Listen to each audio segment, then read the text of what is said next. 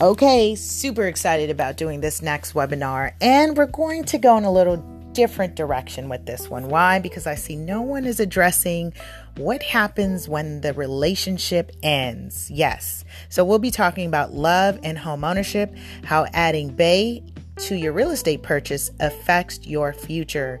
For some reason, no one's asking these questions until they're sitting at my desk and I'm having a meeting with you and Bay, and I have to ask the question, do you have child support? Do you have any spousal support? Any liens? What's going on with your personal finances and credit?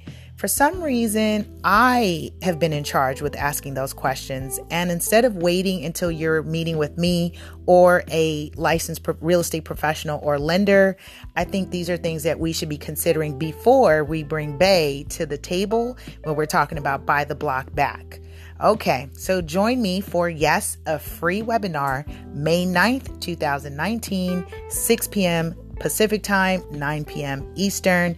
You can register now at loveandhomeownership.eventbrite.com. Make sure you bring your favorite drink, snacks, courtesy of your icebox. Okay, I'll see you soon, and you'll be hearing a lot more from me on this topic.